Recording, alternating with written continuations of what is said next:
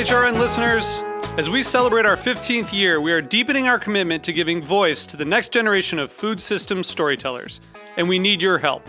Our internship and fellowship programs help activate new possibilities for underrepresented and underestimated young people through experiential journalism, audio engineering, and production training. Through these unique programs, HRN helps food equity stewards build essential workforce readiness skills that expand their potential and foster economic mobility. Please consider supporting these critical programs. And with a minimum donation, you can be entered to win a dinner for two at an amazing restaurant in one of 8 cities and tickets to a concert at a great venue in one of those cities. We have incredible partners across the country who have donated, as they also share our passion for helping to educate the next generation of food systems storytellers. Check out heritageradionetwork.org/15 to donate and enter to win today. That's heritageradionetwork.org/15 to donate and enter to win today. And make sure you donate before March 31st. Thank you.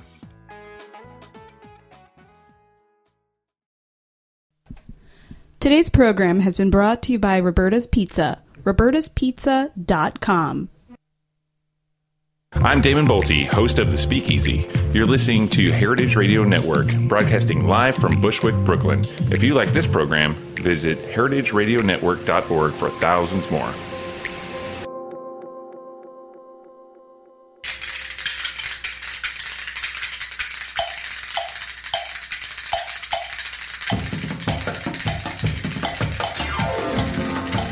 It's Arts and Seizures with your hosts, Mike Edison and Judy Maguire. Arts and Seizures. We're back. Judy, you're back. I'm back, y'all. Y'all, I thought you'd be speaking with some sort of brogue by now, I lost my brogue in Savannah, Georgia. I had it for a week and a half, and then I went to the South, stuffed myself with biscuits and racism and transphobia and homophobia. Really? That bad, huh? It's beautiful. It's pretty on the outside. You've been to Ireland. We've been back since you've been to Ireland on your Rumspringa. Yeah. It's hard to keep track of you. Well, it won't be so hard in the coming year and a half because I don't see myself going anywhere. Oh, really? Nowhere. You're breaking my heart. No, I don't know. You're breaking my heart. Last week I was saying you're out on assignment, and like I always say, cause thinking about the completely irrelevant show 60 Minutes. I always figured when they said Mike Wallace was out on assignment, I just figured he was too fucked up to make it to work that day. Well, I was in Georgia for a wedding in Savannah, and it really is beautiful, and we were totally charmed by the South until we took this tour, this ghost tour in a hearse it looked really cool, except our driver, Pegleg Ronnie, he's like, I'm Pegleg Ronnie. Oh my. His thing was saying, oh my, over and over again. And he had this accent that was like Baltimore mixed with the South. It was the least attractive accent ever. And and this is from someone who's from Newark saying that. Well, Philadelphia has the worst accent. I know they just had that worst accent contest, but it took place in, Scranton, I think, won, which is pretty close. But yeah, he called Lady Chablis, a major figure in Midnight in the Garden of Evil, that story. Right. He called her a she-him. One of the bridesmaids was walking down the street, had the nerve to walk down the street with her girlfriend, caught shit for that in a town that's like an art college town. So, ever since seeing Lady Chablis in the Midnight in the Garden, I've always wanted to go there. It's beautiful. It looks like this beautiful antebellum paradise. Yeah, and very spooky, which is very cool. And the food is fantastic, but, I started let me look at real estate down here. And then it's just, you just start noticing things that you take for granted in New York. Like tolerance? Little things like that. Like accepting your non-straight, non-white human beings? Yeah, so there'll be no Southern living. So I like I'm sure you're right there in the melting pot of New York, Jackson Heights. I was reading some awful, one of those New York Times, was it the diary stories? But it was my daughter was moving to Astoria, terrifying! I was terrified. She was moving to Astoria. But then I met the Iranian hardware store guy, and he turned out to be lovely. So a brown person wasn't a killer. Unbelievable. It was crazy. Yeah, there's another parade there today. We have Jackson Heights has more parades. We moved there in the end of July, and we've already had 4 parades that I know of, and then there's another one up on Halloween that I know of. I'm sure I missed a few getting up late, but yeah, it was pretty. It was a crazy parade today. I like that aspect of Jackson Heights. A lot of parades. We have to introduce our oldie New York the parade district. Show. We're back with another episode of Dude, Where's My New York? Today starring our new friend, the author and storyteller, Tom Pryor. Hello. Welcome. Hi, Judy. That's, hey, Mike. Thomas R. Pryor, for those of you looking for him on Amazon and whatnot to buy his new book, I Hate the Dallas Cowboys. I hate the Dallas Cowboys. Oh, fuck the Dallas Cowboys. Tales of a scrappy New York boyhood. And I want to give Judy a copy so you can give Mike his back. Okay. And as promised. Oh, and your other book here, River to River, New York Scenes from a Bicycle. And this looks a lot like Yorkville, actually. This looks like the East River. That's looking down towards the Battery from about Christopher Street. Oh, okay. So, because I saw the river on my right, so I assumed it was the East River, and knowing that you are a denizen of Yorkville. No, unfortunately, the East River bikeway is nothing like the West Side bikeway. The West Side is blessed. Yeah, that's really Washington beautiful. Bridge to Battery No, without a car. It is amazing. The promenade there is pretty. Oh, it's beautiful. Pretty amazing.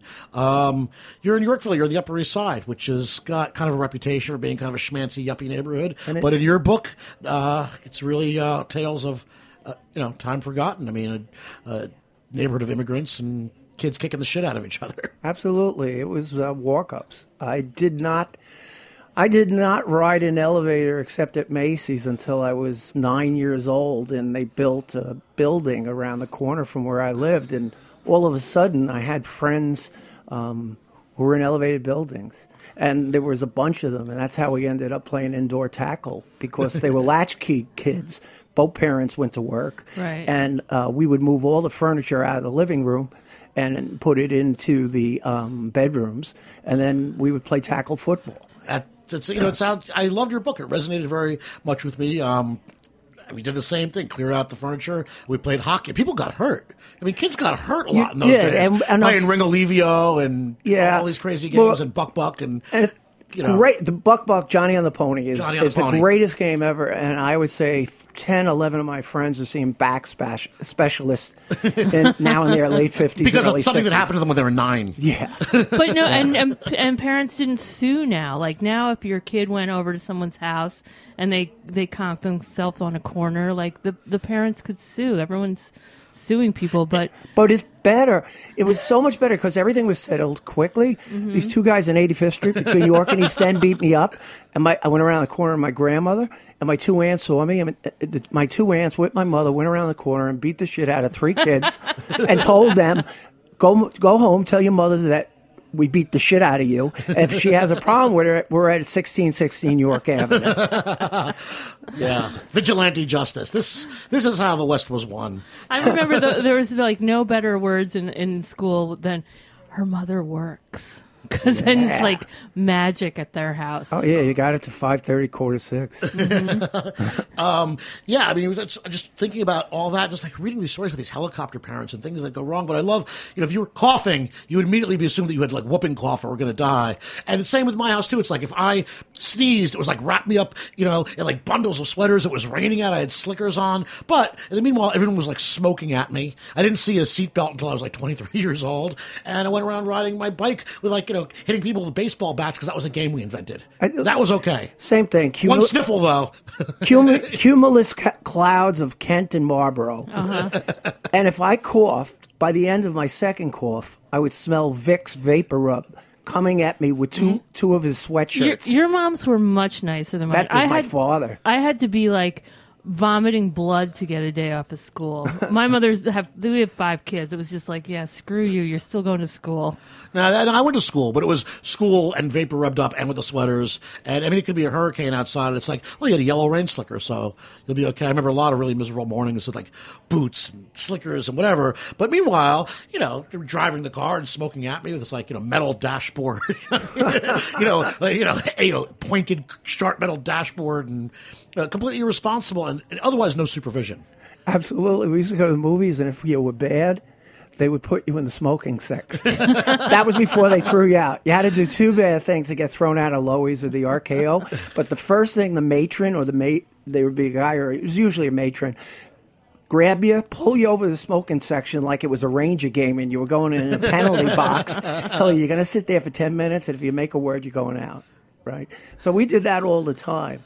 And do you mind if I mention my publisher and my editor before I forget? Please, because I'm not going to forget, but we might in a short time.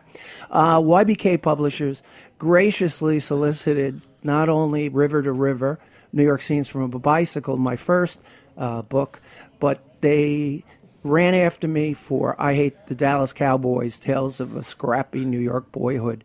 And YBK Publishers is a small shop on Crosby Street that has some great books. And then my editor is Frank Flaherty. And I would not have a book without Frank Flaherty. Frank Flaherty was the city section and the home section deputy, and he ran day to day at the Times for the Sunday Times. And Frank grew up. He didn't grow up. He went to high school in my neighborhood. We're the same age. So he dove right in. And for a year, we were on the stoop together. And it was the most rewarding collaboration I've ever had in my life since I made bacon with my mother. That's so nice to have an editor who edits and makes you like a better writer. It's so rare now that a book editor edits. My publisher was in awe of how much work Frank put in to make my book readable. I barely talk English well. I don't think that's true at all. I write because I can't communicate otherwise. Well, hardly, Tom. You're a noted storyteller. Do you want a long-running, successful storytelling series? Yes, I have. It's called Stoops to Nuts. It's City Stories, Stoops to Nuts, and it's the second Tuesday of every month at Cornelia Street Cafe. And I started telling stories down there in 2007, and they asked me to do a monthly show about four and a half years ago, and I love it. I love it because I merge music, and a lot of people from Losers Lounge come in the narrative.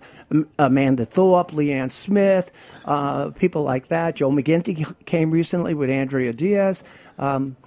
They come and they do their original work. And it always ties in with the storytellers because the storytellers want to be musicians and the musicians want to be writers. And it's always a nice love fest. But I enjoy it. And that place has been around for a really long time. There's 1977. Yeah, I'm surprised they're still there. That's pretty impressive. Yeah, Got great food. When you were growing up in Yorkville, did you make it down to the Village a lot? I went to high school on 2nd and 2nd, LaSalle Academy. Dennison of the Fillmore and the Academy of Music and those sort of homes. I saw Sly and the Family Stone at the Electric Circus at St. Mark's when I was 14. I mean, it really is like the highlight of my concert-going experience. Now I go see John Hyatt, and I get as excited, but I don't get excited like a 14-year-old. I get excited like a 60-year-old, and that level of excitement impacts you the same way, but it's so different. Yeah. I have an extra beer now. An extra beer. There's a lot of beer in your book, by the way. This is a good segue. Because I grew up, I remember we were talking, you were talking like getting your knuckles wrapped, basically getting slugged by a nun for singing a beer jingle. Oh, I was, it started as a hum, and I was in the back of the class, and I was just like in Yankee land, and it was just baseball and Valentine, all across the nation. What a sensation, baseball and Valentine. Hey, Liz, do you have the Schaefer jingle queued up? We got Louis Armstrong doing the Schaefer jingle. Schaefer is the one beer to have when you're happy. A tagline, by the way, that would not last 10 fucking seconds in today's market. Great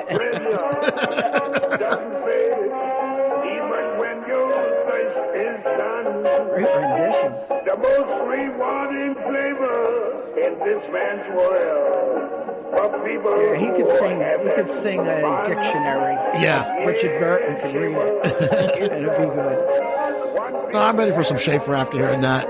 We were talking before, too, when Jimmy Breslin was the spokesperson, one of the great New Yorkers for Peels. Absolutely. He followed Bob and Ray. Yes, he did. Then he ran for mayor. He ran for mayor with Norman Mailer. That was...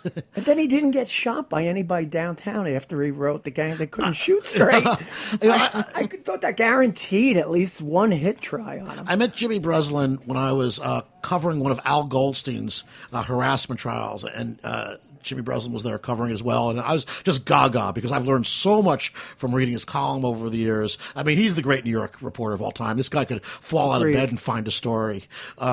And I was just so in awe of him. And I actually got to see him on a payphone. This is in a Brooklyn courthouse building. He actually, this is not that long ago. I mean, everybody else has cell phones, of course. But Jimmy puts a quarter of the payphone, dials a number, and presumably, he got the Daily News on the other end. He goes, "Copy."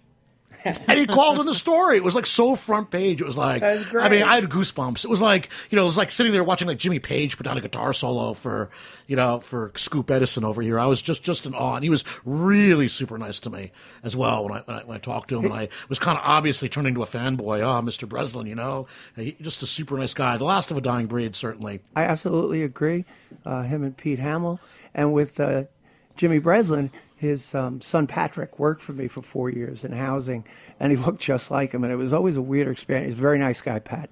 And through Pat, I also know that Ronnie Eldridge is married to Pat because my grandmother was an elected official, and my grandmother and Ronnie were friends because they were on county committee together for New York County.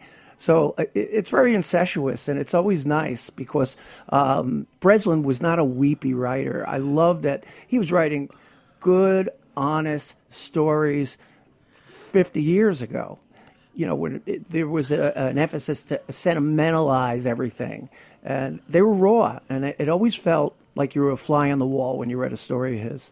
Yeah, absolutely, no question about it. And I remember especially, just speaking about Jimmy Breslin, when the whole Bernie Getz thing went down, his story was the one, I made copies of it and I gave it to people because they just didn't understand what had really happened. His story was called, "Hey, I got $5 for you." But he really trailed it in how the story went from... how Bernard Getz became a hero, a guy riding around, in subways with a gun in his pocket, and he was somehow, a hero of the story, and the kids were these thugs carrying weapons, and it just wasn't the case. Right. It was just so awful, and he was to me like the one voice of sanity in that whole fucking mess. Yeah. He did Son of Sam, too. Yeah, he got the letters from Son of Sam, which... and he wrote the book about it, 44, which is slightly fictionalized, but pretty compelling as well. I mean, he's quite a writer. He wrote all that great fiction, but his last book, Jimmy Breslin's book, I believe the exact title is "I Want to Thank My Brain for Remembering Me." He had an operable brain tumor, and it was horrifying. I couldn't get through the whole thing. It was so deeply personal and scary, and so far away from what you expect from Jimmy Breslin, this hard drinking, reporter, really on the beat, the last of the old school kind of reporters. And it was just terrifying that his brain went south. Yeah. And he came back from it, He did. I think he still carries his swimming trunks around with him and swims every day because Patrick said he was still swimming. The old school. I don't even know who's left. I love the story in your book. You talked about some of the old Yankees, Mickey Mantle and Sparky Lyle, and that was my era. But I love the story. I mean, I've had a bad divorce with the Yankees recently. I can't watch them anymore. I fell out with too. them. I mean, it's the Steinberg era, the corporate sports, like corporate rock, just fucking sucks. I will never go to that new stadium, and I've said it far too many times in public ever to rescind that. I'm not even on the Yogi Berra plan, 14 years. I'm like, okay. No, I'm never going to set foot in the new Yankee Stadium. But I love your story about going to the old Yankee Stadium and hiding out in the bathrooms till everyone was gone. So after they locked up, you could run the bases. Oh, absolutely. We used to hide in the bottom of the grandstand, field level, in the bathroom before any movie ever had someone standing on a toilet bowl. And this one guy, there was only one guy security. His name was the Major, same as Ralph Houck's nickname. Mm-hmm. And he didn't have a peg leg, but he should have. The way he walked, and he would go around the grandstand, go around the mezzanine, go around, and that was the last bathroom. So we knew if he came in and didn't see us, we had the place to ourselves. We used to go into the visiting dugout and walk the players from the locker room to the bus running in left field bullpen. And we'd get autographs, and then we'd run back, and we'd run back. And the only son of a bitch in the entire American League who wouldn't sign an autograph for me was Carl Yastrzemski. Fucking yes. And I still have hard on for the guy. I mean, I really want somebody to take away his records or something. Lose his MVP. And he says to me, he goes, kid, what are you going to do with it? What are you going to do with it? What's it worth to you? And the idiot didn't see it coming. This guy could go out now for 5 days, earn an annual income, and come back. And we went around all of the monuments. And we touched Babe Ruth, and we touched Lou Gehrig, and we touched the Pope. It was great. I mean, it was so much fun. Who doesn't sign an autograph for a little kid? He didn't. He had a Budweiser, and he was carrying dry cleaning. Okay, so he didn't have a free hand, so he couldn't sign an autograph for a 10-year-old. I lied and I told him that I grew up in Montauk because I knew that he was from Southampton and his father was a potato or a strawberry farmer.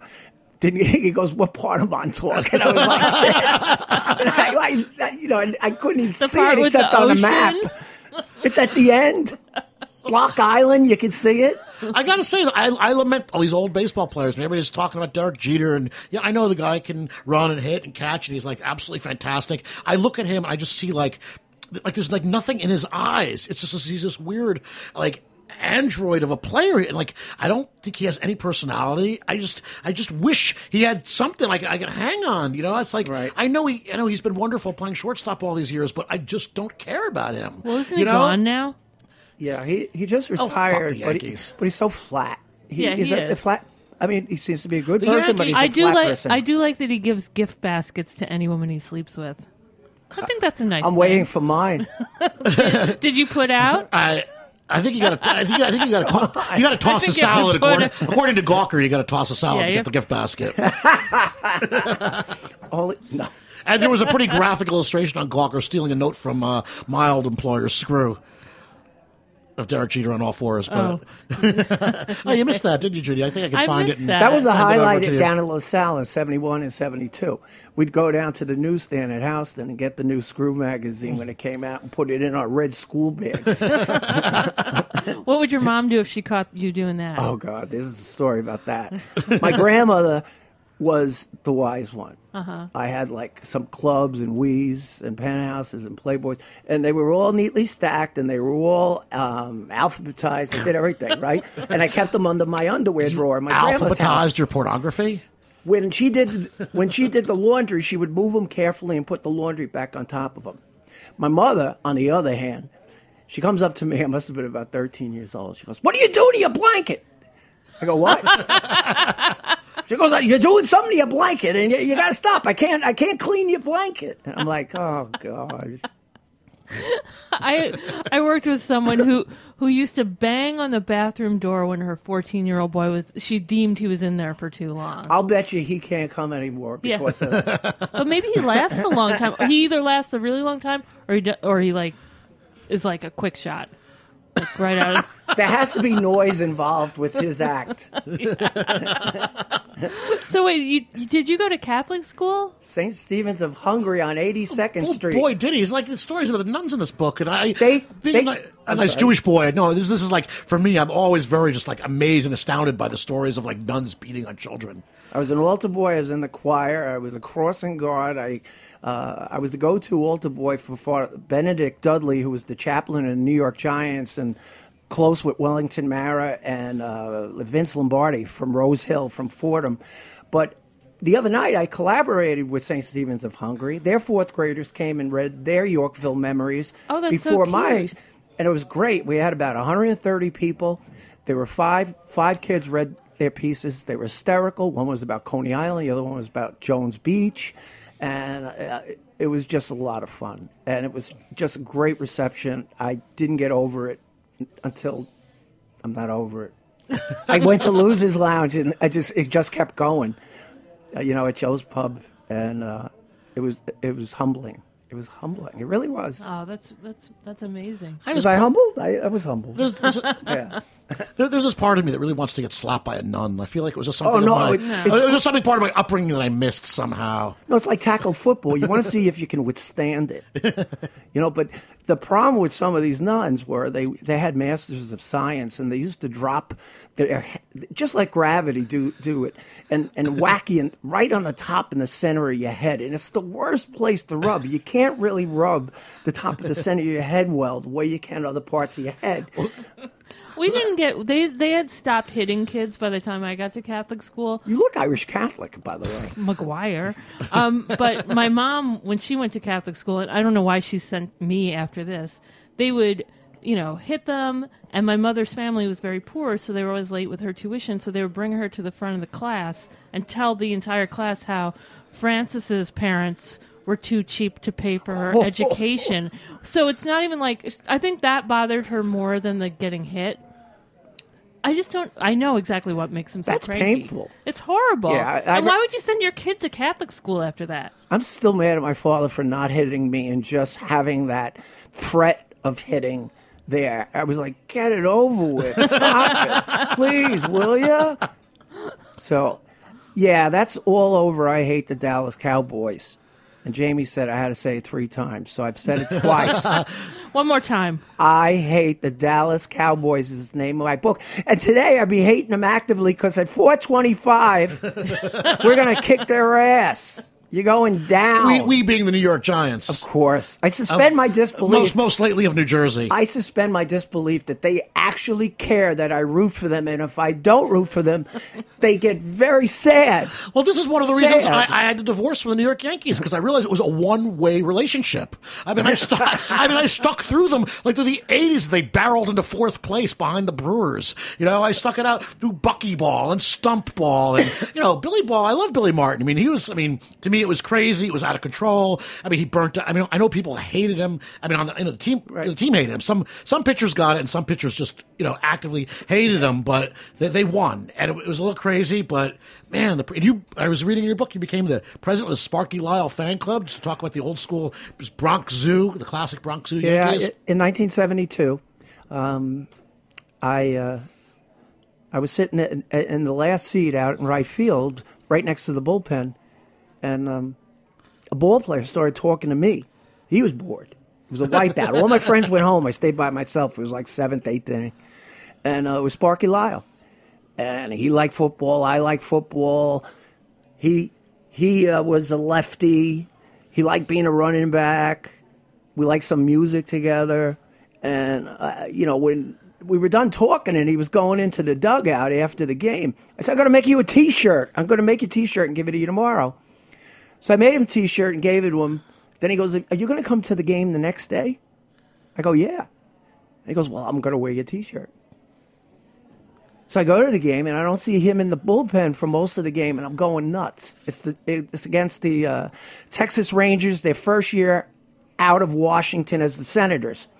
So it's June 72. I'm at the game. I can't find Sparky Lyle. And I'm going nuts, and the players say he got married. Another one said he's meeting the Pope. And I said, I didn't know you had so many comedians on the team. And I run back, and it's the 8th inning. Frank Howard's coming up, 6'8", and who comes in? Sparky Lyle. He was probably under the bleachers doing something. So he strikes out 3 Rangers with the bases loaded on 10 pitches, 1 foul ball. And he's coming off the mound, and he's hitting his chest with his glove. And then he sees me because I'm going nuts behind him. He opens 4 buttons, shows me my shirt, and it looks like a gunshot wound because I use flare pen for the stripes. So I get home, and my grandmother says, I saw your shirt on Channel 11. She goes, it looks like he was bleeding. I go, yeah, I use flare pen. She goes, why didn't you use a Bic? So my grandmother knew 19-cent Bic. How to make the shirt. She was a wise woman. She watched and games. learn. She did 3 or 4 things simultaneously so well. She was incredible. She was the district leader. She pretty much ran the neighborhood for years. It was when fixing tickets was party responsibility as a district leader. Getting out of jury duty was part of your responsibility. She always had a lot of alcohol. There was a black cabinet with every type of, and she didn't drink. because she wanted to have whatever your favorite drink was when she came up. Once I come up and Cuomo's there when he's running for governor, and he brings along one of his kids. And I'm looking at this guy, and I go, he's a wise-ass son of a bitch. Look at him, that little smug. He was about a year or two younger than me. So when they leave, I only learn later that was Andrew. And he hasn't changed. He's an asshole. Why does anybody on earth, including his children, like him? What a miserable son He's a of a bitch. real disappointment. And the fact, like, you know, in New York elections. He's a bully. He's a horrible person. And, man, in New York State, I mean, corrupt New York State politics is Wasn't incredible. it great how he pulled it out after putting it in? I mean, here he goes. He's got a committee going, and maybe we're going to clean it up. Hey, Silver's finally going to get a piece of it at 80 years old. Yeah, not bloody likely. No. Yeah, I mean, I just moved to Queens, and I got registered to vote just in time so I can vote Green Party against that motherfucker. I know. I don't even care if Rob Estorino wins. He won't, but it makes no difference. I love this. It's turned into like WOOR about 40 years ago, and we're doing politics. We should do a special. No, rambling with Gambler. We should do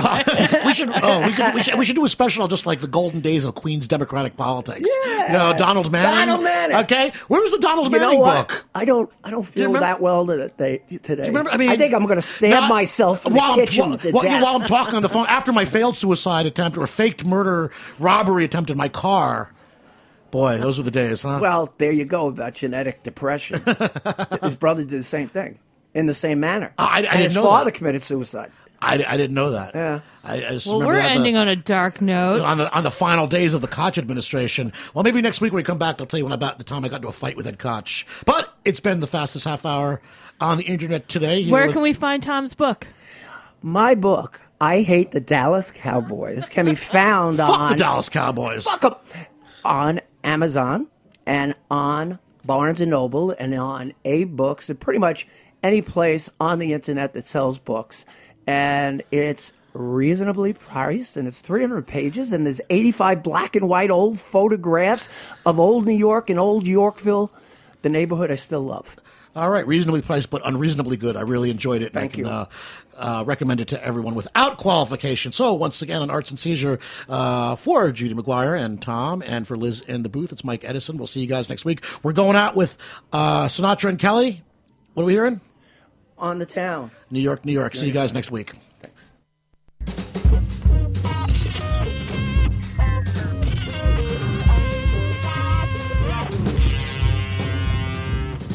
Thanks for listening to this program on heritageradionetwork.org. You can find all of our archive programs on our website or as podcasts in the iTunes store by searching Heritage Radio Network. You can like us on Facebook and follow us on Twitter at heritage_radio. You can email us questions anytime at info@heritageradionetwork.org. Heritage Radio Network is a 501c3 non-profit. To donate and become a member, visit our website today. Thanks for listening.